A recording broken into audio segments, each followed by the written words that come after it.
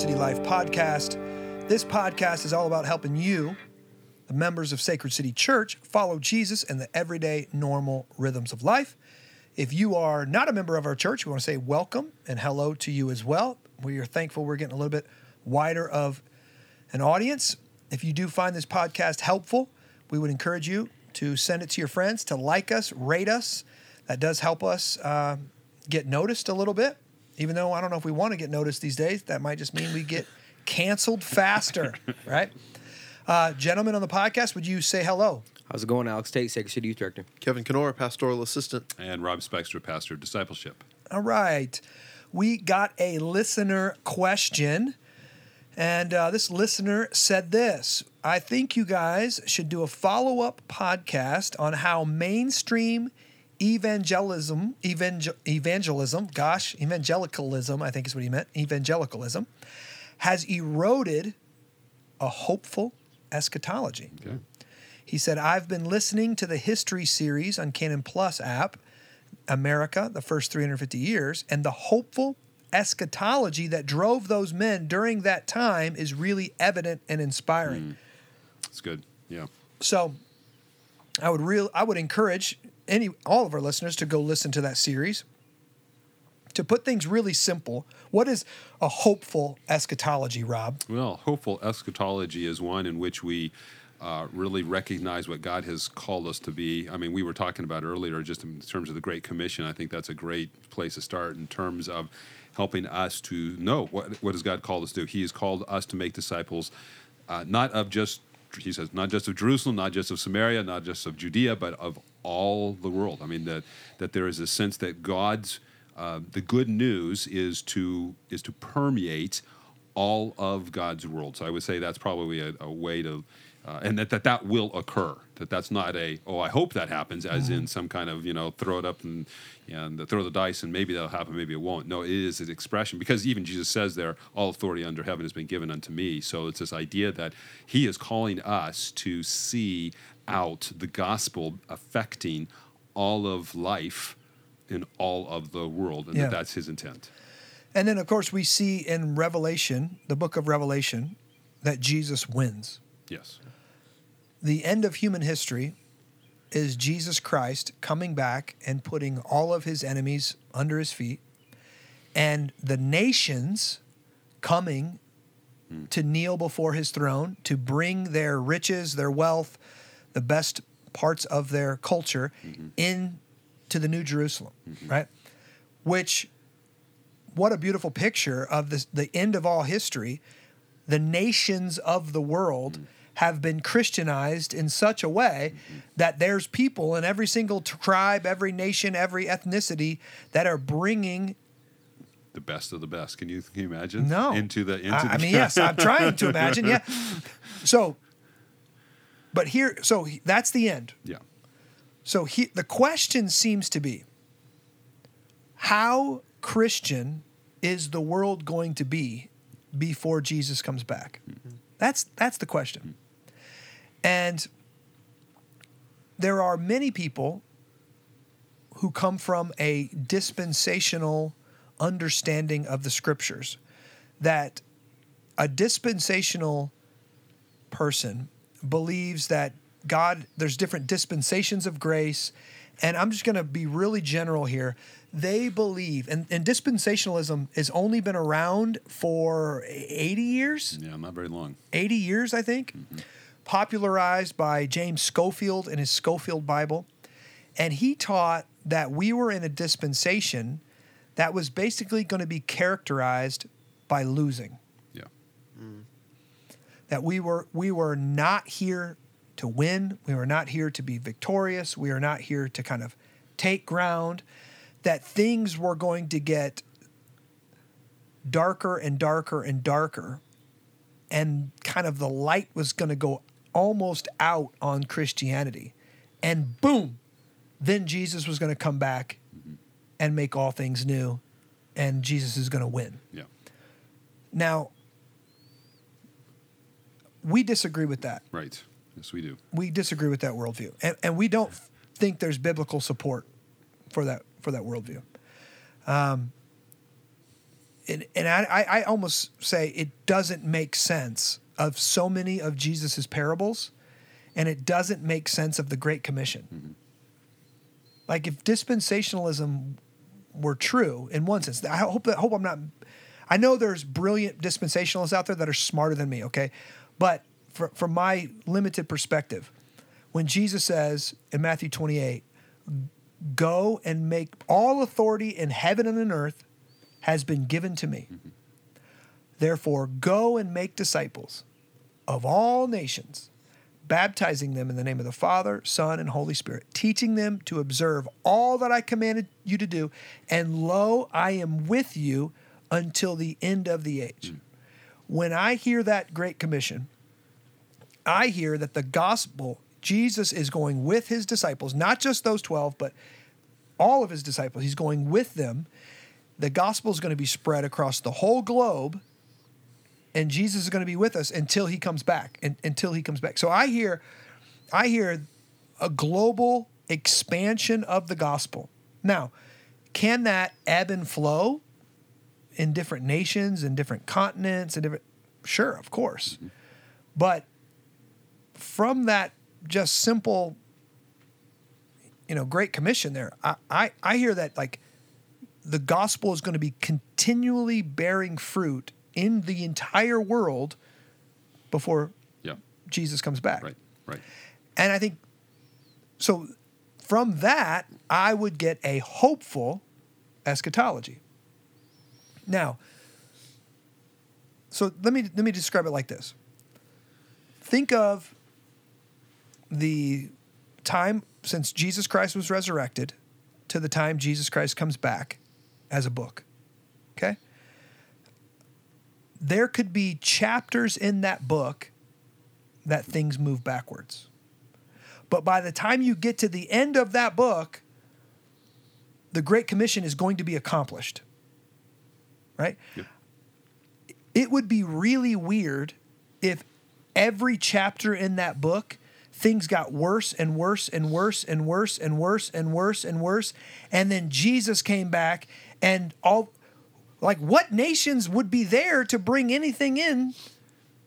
Like, how would there even be Christians? Right. If things are getting worse and worse and worse from the time of Jesus, if things are getting worse and worse and worse and worse and worse, by that last chapter, I feel like there'd be like 5 Christians on the earth. What culture are they bringing in? What, you know what I mean? Yeah. I just don't think it makes sense of the parables Jesus taught, and of course the book of Revelation. I think, there could be chapters in there where a nation's light goes out. Mm-hmm. I'm thinking Turkey and Greece, nations like that where Paul preached and there was churches planted, and now they're primarily Muslim.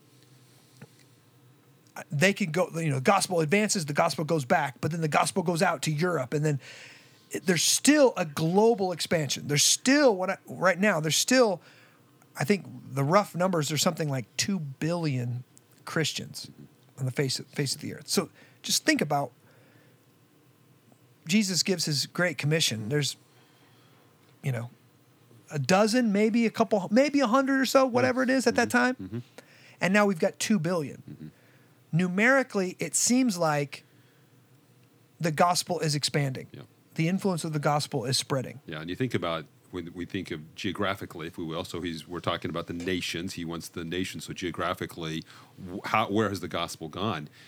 You think about where the gospel is today, where it wasn't even 100 years ago, in terms of Africa, in terms of Southeast Asia, even in terms of countries that seemingly have gone backwards of some level. You think of China. I mean, the church there is probably growing again because they're being oppressed once again. But it's they say it is. They say the church is growing exponentially in China, and I would say even with Africa, with the continent of Africa, this is a great example. St. Augustine was from Africa. From Africa, that's right. Okay, so the gospel took root in Africa early. And then there's been expansion, and there's been contraction, and there's been expansion again. And different rulers and nations within the continent of Africa, some are some things are going well and some things are not going well. Right. But if you have a global perspective, globally, Christianity is still expanding, right? Yep.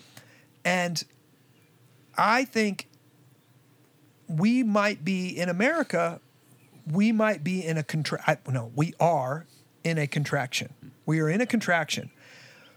But that doesn't mean that that's the global reality of the kingdom of God. Right. And it doesn't mean we lay down our efforts to see that kingdom, the kingdom of God expand here.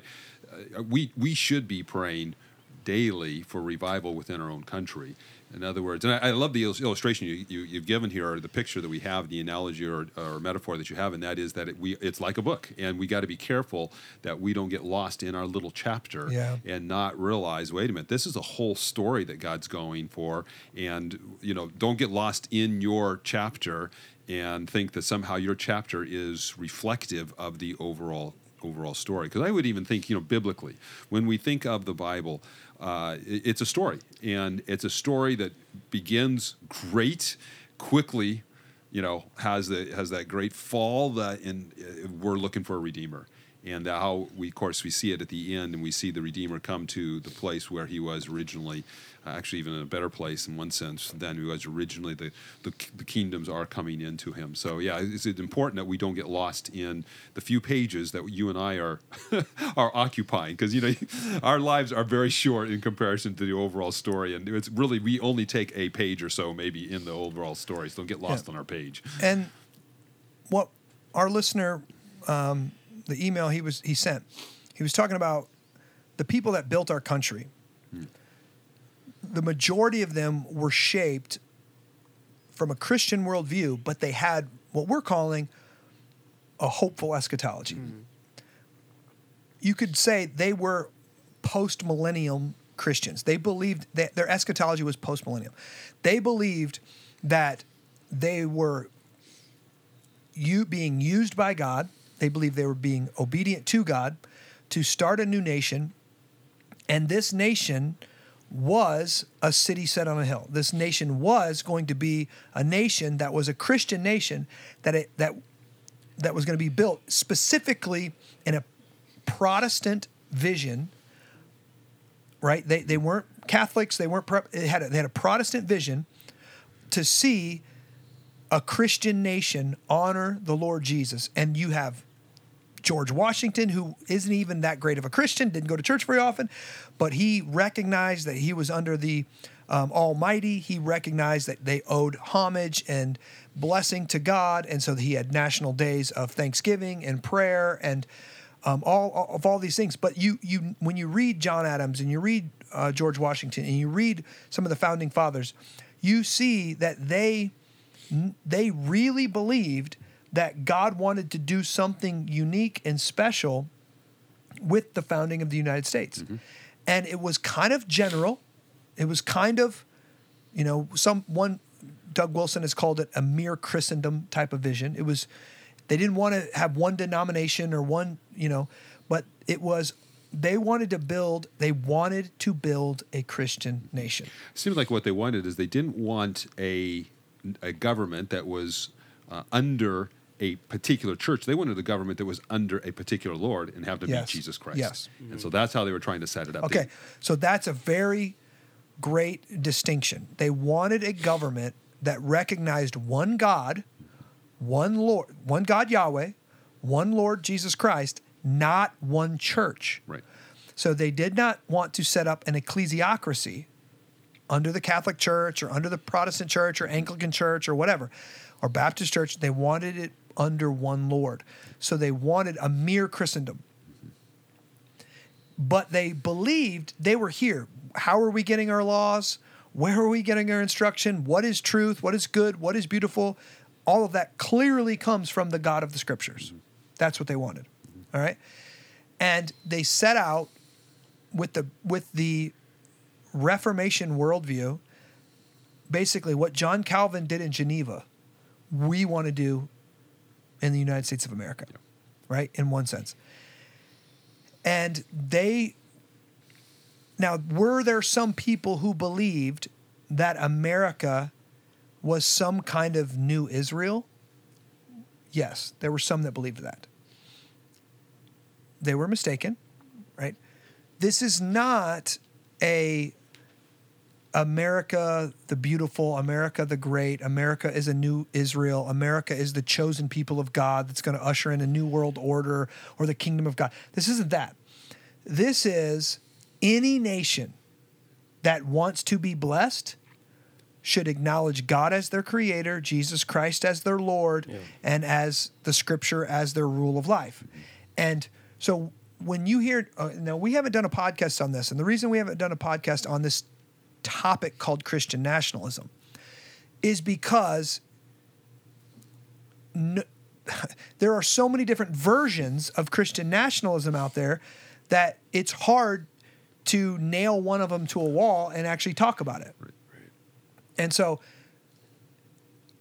I am all 100% here for the founding version of Christian nationalism. Our founders' idea of Christian nationalism, I'm here for that 2.0. That's what I'm here for, okay? It's a Reformation worldview. Let's do it. We're not talking about, anything that has to do with, racial ideology or anything like that. That's any nation can get on this. This isn't American specific. Right. Any nation can get on this. Right. So, do we want Christian nations? 100% yes. Do we want people to be Christians? Kevin, do we want people to be Christians? Absolutely. Alex, should those Christians want to have Christian families? Yes. Rob, should those Christians want to work at Christian businesses? Yes, they should. Should those Christian businesses want to have, like maybe a Christian city to work in? 100%. Should those Christian cities want to be a part of a Christian nation? Absolutely. Yeah. I don't care where you are. If you're in Iceland, if you're in Africa, if you're in the United States of America. This is not teaching some kind of special calling from the United States. Okay? It's not that. It's any nation that wants to be blessed should bow its knee to God. Yeah. And there are people out there who have a weird notion that nations can't be Christian. And I ask him, well, is your family Christian? Well, yeah. How can your family be Christian and not a nation be Christian? Doesn't mean everyone in the nation is a Christian. That's not what it means. Right. It means that we're bowing our knee to Christ and we're building our family upon his principles. Yeah. Building our business on his principles. And those principles happen to be from the Creator. So what we're really saying is we want our businesses, we want our families, we want our businesses, we want, of course, our churches, we want our civic government to run with the grain of the universe. We run with the Creator who gave us great principles in order for us to find blessing when we are obedient. Now, when I say that, people immediately push back. Well, yeah, but you say we were a Christian nation, but what about slavery? When I say my family is Christian, it does not mean that everything that happens within my family is done according to the Word of God. Right. There's a whole lot of foolishness that happens in my family. Yeah. I'm a Christian and I do dumb stuff. Yeah. I'm a Christian and I say dumb stuff. Why? Because I have submitted my life to Christ. I bowed my knee to Christ. And yet there are areas that I'm ignorant of. There's areas of sin and rebellion in my own heart that I have to be reminded of and confronted with and confessed. Same with my family. Is this because a lot of people are always attaching like the sin that you do to Christian, to being Christian, and to Jesus, and that's who he is because that's what you're displaying? I think it's a failure to understand that Christians, to be Christian, is not to be perfect. Right. Like, I am a Christian. I am not Christ. Right. Right. I have a Christian family. I don't have, like my family is not Christ. Christ is the only perfect one. Yeah. To be a Christian means to confess my sins, to confess who God is, who Christ is, who my Savior is, to bow my knee, and then so I receive salvation, I receive justification, right? Justification. And then I begin a process of sanctification. This process of sanctification is an acknowledgement that this huge book in front of me that God has revealed, I don't understand it all. Yeah. I'm going to have to learn. I'm going to have to study. I don't understand myself. I don't understand my culture. There's going to be a growth. So I'm going to be growing as a Christian my whole life, right? So hopefully on the day of my death, I am far more like Christ than I was on the day of my conversion. Right. Okay? But I've been a Christian the whole time. Hopefully, my family is going to be more like Christ in one sense of using the word Christian.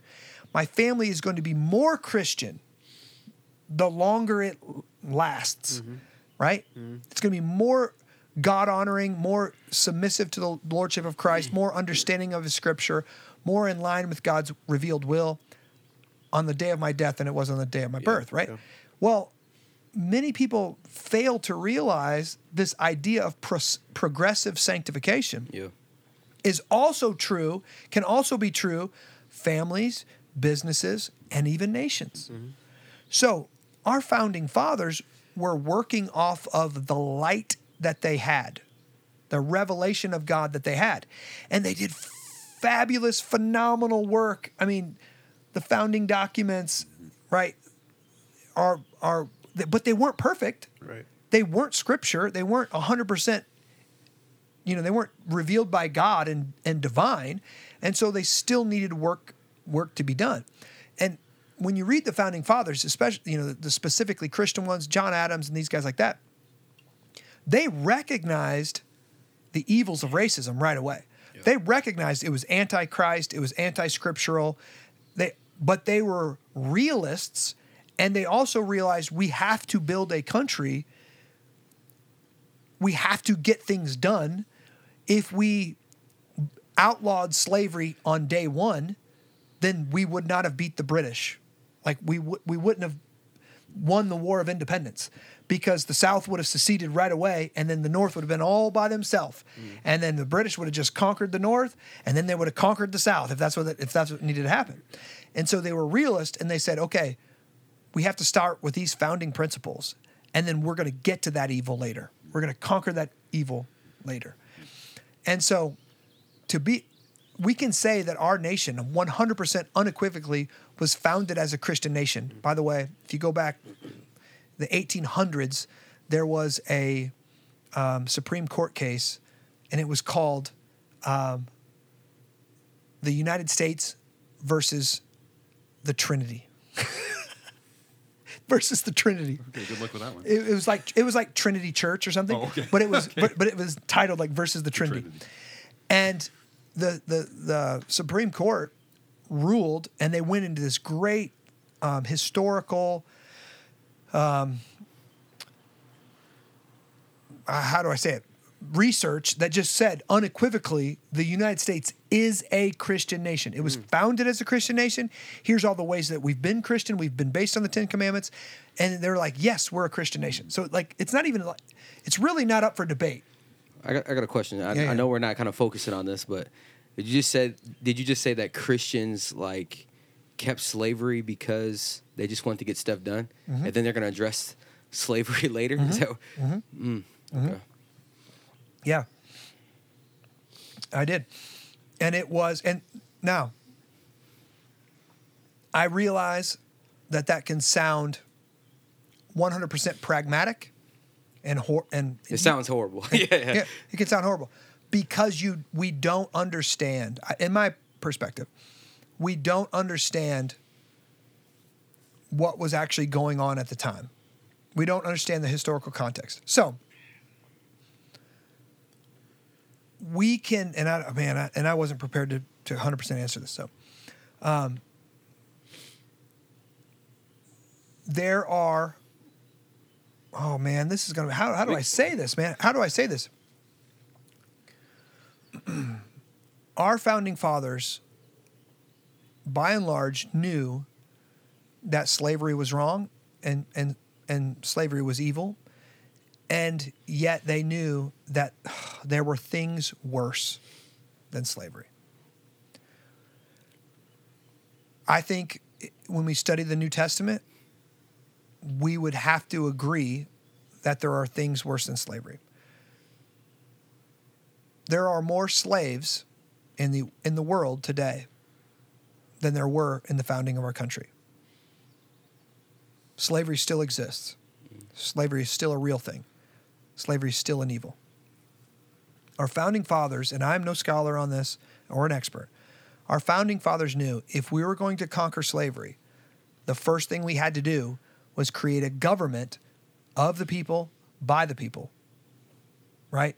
Under God. Like we have to have a coalition of people that can come together and create a government that would eradicate slavery. Basically, I am not a scholar, but there are only a few ways things can be done. Things can be done by tribes. You have that tribalism, right? Things can be done by nations. And then now we've got this new thing called globalism. Tribalism, much of the world is ruled by tribalism. Some tribes practice slavery. Some tribes don't, right? It's been like that from the history of the world. But the next realm up, we could say, is nationalism. A group of tribes or a group of states or a group of entities that come together under one banner, submit themselves to certain governing bodies that can unite all of these diverse tribes, peoples, states under one banner, and you have diversity and unity at the same time. You have unity, we're going to be a nation. We have diversity, we're going to practice that. Some of our practices are going to be different, right? And so you have in the founding of our country, you literally have cities, states, provinces. What were they originally called? Colonies. Colonies. Okay, we're unique, we're distinct, but we want to be collective, right? We want something to bring us together, and this is the idea of being one nation. Well, the South had different ideas of slavery than the North, right? But both the North and the South realized we didn't want to be under a monarchy. We didn't want to be under a king. We didn't believe in the divine right of kings anymore. We didn't believe from Scripture that the king could make the laws. We believed that the king should be under God, that the law is above God. Or I'm sorry, the law is above the king, not God. The law is above the king. And therefore, we've got to have, we need to separate from Britain. We need to separate from the king. And we need to form our own commonwealth. We need to form our own, what they decided was a nation. Yep. And yet, there's no way we're going to get all of these states, colonies, cities to agree on every single issue right away. Yeah. So we need to agree on the big major points and then work out the other ones as they go. I think it's good that you kind of broke that down because, I mean, for some people, it's like when you say go back to the founding fathers, it's like that could be hurtful. These people enslave people, all the things. So it's like hurtful. But then other people are like, well, we, like you said, we had to build the nation. Right. So I would say I understand that, but I would encourage my brothers and sisters to study history because the first slave owner in the United States was an African American. And we bought slaves from African Americans, right? And so the practice of the slave trade was done all across the world by blacks and whites and everyone else. Whites were enslaved, blacks were enslaved, all kind of people were enslaved. And so is slavery is literally man stealing and selling men is outlawed in the Old Testament. So it's a horrific evil, right? But it was practiced all across the globe, right? And so, yes, our founding fathers And this was a battle. This was a battle that many people, that they fought hard in the beginning. Like some men wanted to come down right away and say, we're not going to unite with the South because it's evil and we're not going to do it. But this is you kind of get this from like warfare. They knew there will be no nation. If we don't unite together, there will be no American nation. And we have this idea of freedom. We have this idea of a Christian nation. We have an idea of what this thing could be generations from now. And we have got to do what's necessary now to start this thing. And yes, if what we're doing now is successful and future generations, this evil of slavery will be eradicated. Yeah. And we just have to be wise, right? We have to be wise right now and we have to take one step forward. We can't be perfectionists that we're unwilling to create a new nation until it's perfect, right? You usually don't go from paganism into, I'm going to use a weird, perfect Christian nationalism. It goes in increments. Yeah. It goes step by step, stage by stage, one degree of glory to another. It's hard to make huge jumps. Yeah. Right? So it's like, I got to make the best law I can right now. It's not perfect, but I got to be okay with that. And now let's fight for the next one. Yeah. Let me give you maybe a personal example of an individual I was able to talk to from the Ukraine, that might, because the question that we kind of went off on here is wondering, well, if there's imperfections within the United States, for instance, do we want that to be kind of spread globally? Well, no, we don't. But when I was in Ukraine about 11, 12 years after the wall fell, so Soviet Union had collapsed, Ukraine was now a nation of itself. I was able to have the opportunity to be able to interact with a pastor there and churches there who they recognized that the United States was founded as a Christian nation. So they were saying this, and what they wanted to do was to unite as churches to really encourage their government to look to the United States and how the United States was founded as a means of really building their nation as a separate nation from the Soviet Union, what they had all understood for 70, 80 years. So I said, well, you do realize there's a lot of really bad things about the United States, and I gave them some examples of things that I am not proud of as an American citizen that we have promoted as a country, and pornography being one of those, and a number of other things. And he said, "Oh yeah," he said, "I completely get that." He said, "We don't see the United States as the answer. We see what they founded themselves upon." That they said, as we look at the United States history, we see a country that was founded upon biblical principles, and those biblical principles have blessings that come with it. So if our country can bring the gospel, okay, so here's the good news. If our country can live off of the good news, the gospel of Jesus Christ, then we believe that our country will then have blessings like the United States has had blessings. And so I think rational, reasonable individuals can recognize that, in this case, a nation, we're not looking to the nation, we're looking to the principles that were underneath that nation that they see the blessings. In the same way that as I look at another family, I think a reasonable, rational person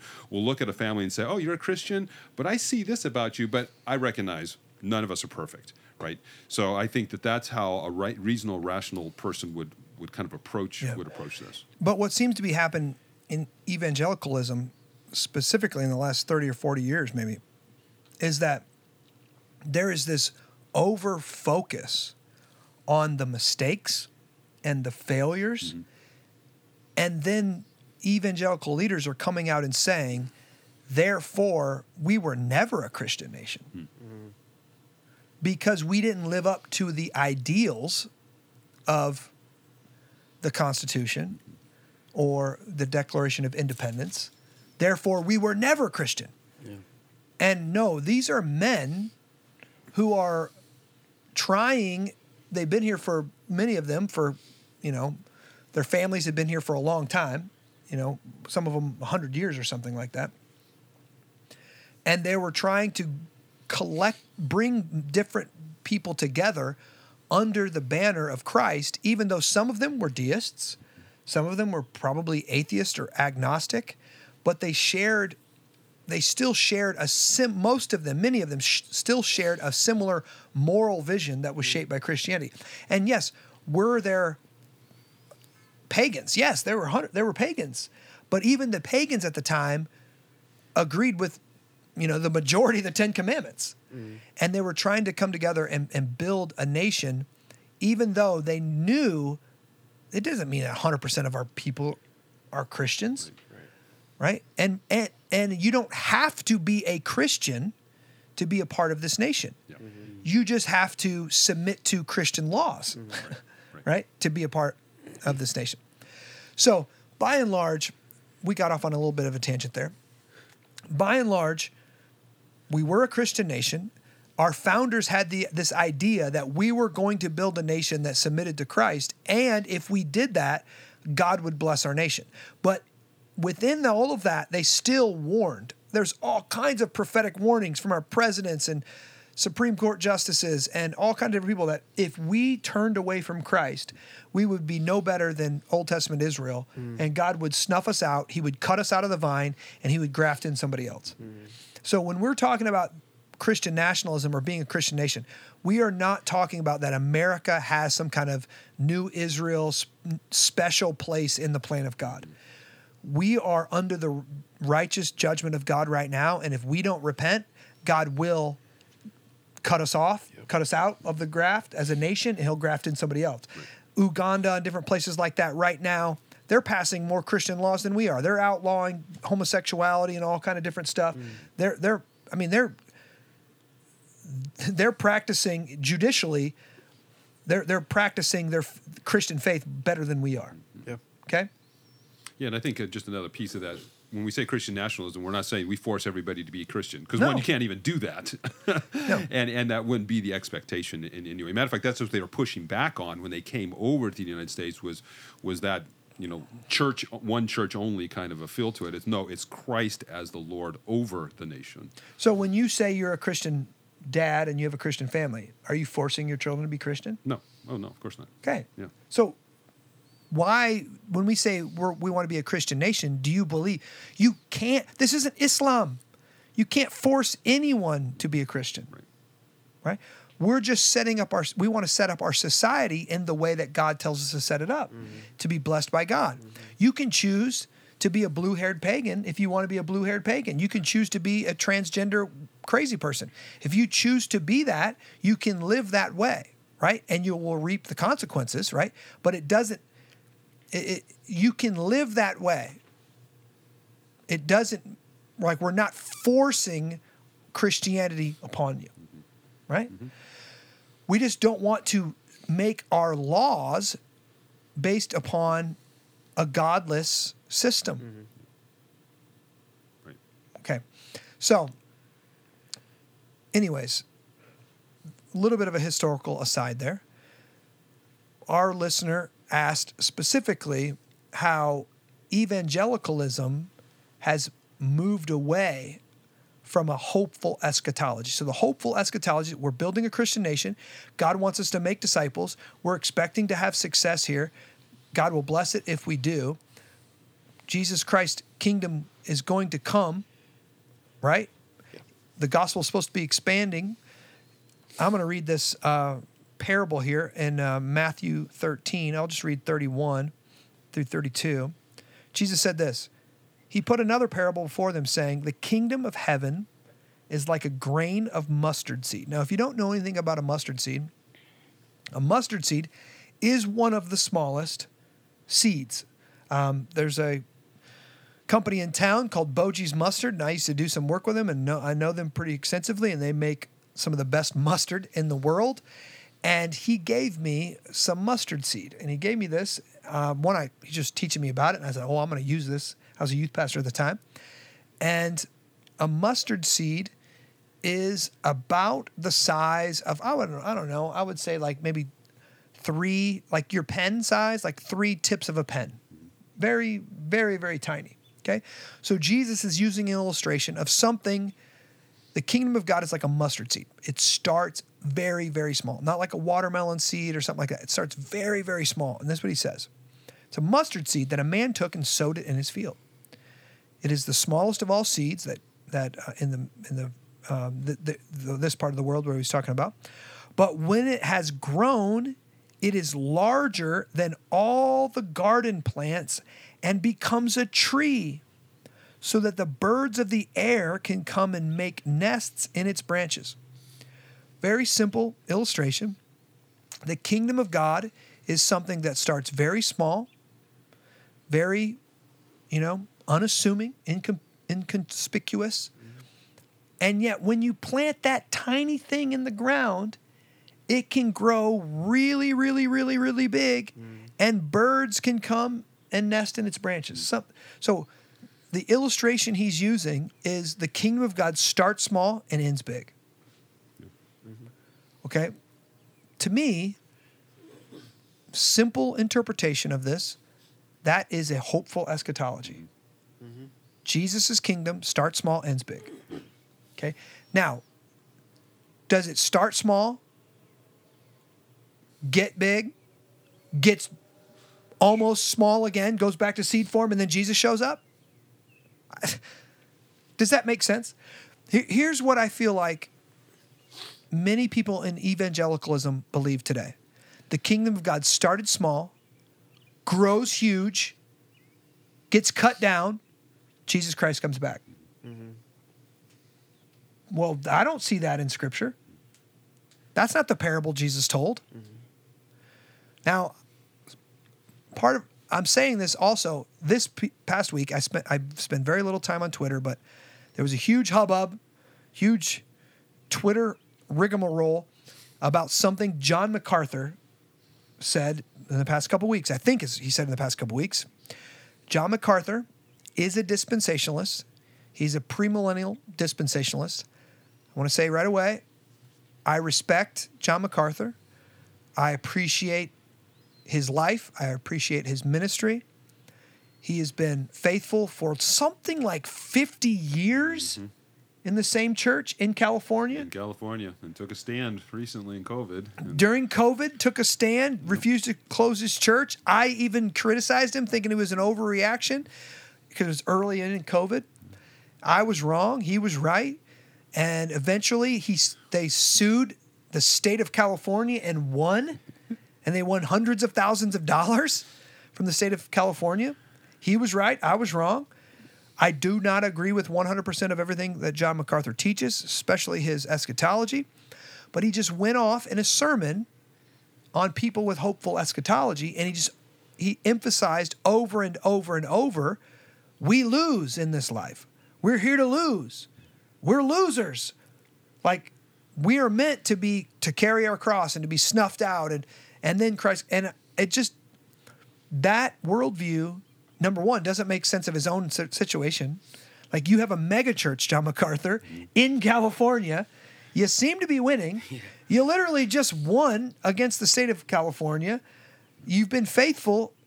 I look at his ministry, I'm like, that's been overall not perfect by any means, but it's been a success. You seem to be winning.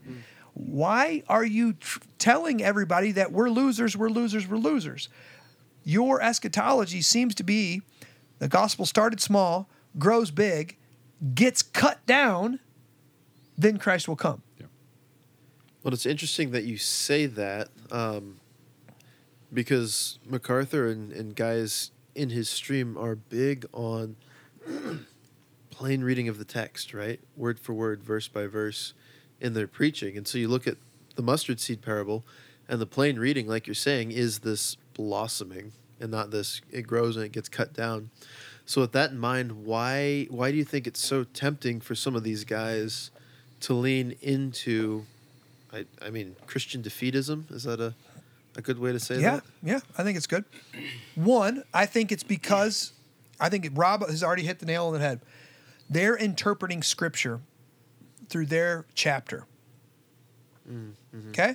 Yeah. In their life, I can only imagine what John MacArthur has experienced living in California over the last 70 years. When California was is a beautiful state. Absolutely beautiful. Perfect weather all the time, nearly, right? Majority of the people there when he was young were Christians. Hollywood was different. National government, state government, Sure. all of these things were shaped by Christianity. And what has happened in the last 50 years of him planting a church? I mean, LGBTQ plus Yeah. has just absolute takeover. He is in a hostile environment. He is under attack constantly. He is criticized constantly. They realize that they are in a different United States of America. They're in a pagan world. Sure. Darkness is all around them. To him, they are a lone candle in a state of darkness. Now, that's an over-exaggeration. There's many churches. But a Republican doesn't even have a chance to win election in most of the big cities where they're at. You know, like the right to life, abortion, on demand, all of this stuff that's going on. He's, in my mind, he is interpreting Scripture through his personal experience of his chapter. Because his chapter is things have gotten really, really, really bad. And listen, and also there are scriptures that seem to talk about things getting bad. You know, in the latter days and in the last days, you know, people will be haters of the truth and lovers of evil, and they'll reject and they'll have itching ears. What I believe when the Bible is saying those things, I think they're both true. I think they're both true. I think the Bible is more wise than we are, is more true than we can understand. We are small people that can't grasp the fullness of the Scriptures. And guess what? As humanity expands, the seed of the serpent expands and the seed of the king expands. Yeah, that's good. And so you get Christianity expanding and you get demonic whatever else expanding as well. So the weed grows up with the wheat. That's the other parable. The weed grows up with the wheat, right? And just let the weed grow. Jesus said, what do? They sowed all this weed in our wheat. He says, let it grow. I'll take care of it at the end of days. Okay? So do we have a lot of weeds growing up? Yes. But we also have a lot of wheat growing up. And we should expect more and more wheat and more weeds, right? We should not expect the weeds are growing and the wheat's not. Right. No. Christianity should be expanding. Christianity should be growing. But yes, the weed is growing as well. And so I think many Christians have adopted this defeatist mentality that misinterprets some specific scriptures in Matthew about the end of the world and the end of the age and the Antichrist and all this kind of thing to mean that we are going to lose and then Christ comes back. I don't think that's true. I don't think that's what Scripture teaches. I think we're meant to expect our children to be Christian, to build Christian homes, Christian businesses, Christian cities, Christian nations. So with him breaking down the Scripture, should he not bring in his own story or stop in his story? Our story should always be interpreted by Scripture, not Yeah, Scripture be that's interpreted good. by the story. And I think that's what's going on there in this particular case. Yeah, that's great. And our brother is also I'm just going to say this. It's been my experience that the older you get, the less hopeful you get. And our brother's pushing it. He's up there, man. He's Yes, up he there. is. He's up there. He's in his had a 70s. long, hard ministry. You gotta good pass for the him, torch. right? Good for him, Yeah. but it is hard. And you're getting I tired. want to hear this. I do not agree with his interpretation of Scripture on this. I do not agree with his eschatology. But the dude has been doing what I want to do for 50 years. He's built a church. He's built a family. He's built a marriage. He's built a family. He's built a church. He's built a school of ministry that's training up the next generation. He's resisting the government when the government is overreaching. They've got a college. They've got a seminary. I mean, yeah. In one sense, the brother is living like a hopeful eschatology. Yes, he really with a hopeful is. eschatology, because he's building the institutions that will propagate the gospel for the next generation. Yes. I just think he's misinterpreting. So I've heard it said this, and I heard this recently on a podcast, that he might have the wrong eschatology, but he's actually got the right. We call this praxis, right? The actual orthopraxy. So there's orthodoxy. Orthodoxy is the right teaching. Orthopraxy is the right practice. My brother has the wrong orthodoxy, but he's got the right orthopraxy. He's actually doing the right thing, and I'm thankful for that. So, question here: we were just talking about TikTok earlier. Did somebody get a 10-second clip of this, and they just missed the whole sermon of what he was saying and took it out of context? No, it's in context. He actually goes off on postmillennialists. Okay. He actually goes off on people with hopeful eschatology, and it's the strangest. Can you imagine telling your son before the game, you're going to lose? Hey, I want you to go out there and play hard, but you're going to lose. Wow. Like, what does that do to us? Where's the hope in that? Where's the hope in that? Like, God built us to win. God built us to build. Why would I build a Christian family if we're all just going to lose? And we serve a king that, if you read the scripture, he's already won. Yeah. Just wait for him. He's already won. Right. It doesn't make sense. And so there's many. Here's why. I don't want men and women to lose hope. Yeah. I think we can. Now listen. I think we can push back the darkness. I think we can win, not because of us, because of Christ our King, because the gospel changes hearts, because if the gospel permeated our country once, why can't it do it again? Why can't it do it again? If we Christianized the West once, why can't we Christianize the West again? Why can't it be better the second time? Right? Yeah. I want us to be formed by that vision, because if you interpret the end by our chapter, guys, yes, it's not very hopeful. I do not think we can be Christianized with me living and breathing. But what could my kids do? Right. What can my grandkids do? Right. We're now thinking generationally. That's what we have to be thinking. And let me just add this. The woke, TikTok, purple-haired LGBTQ+, what are they going to do in the next generation? They're castrating themselves. Don't have one. They're castrating themselves. That's exactly what Satan wants to do. Yeah. There is no next generation for this woke class. If they don't know what a woman is and a man is, then they can't figure out how babies are made. There is no next generation. So I want us to raise the next generation and the next generation, because that's the hope of the world. That's the hope of the world. Yeah. Right? So I'm not criticizing John MacArthur. He's living like a post-millennial. All right? He's living like a happy in one sense like a happy, positive with an eschatology. Yeah.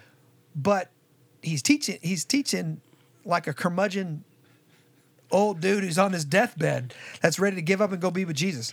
And hey, man, you fought the fight. Pass the mic. Yeah. Pass it, bro.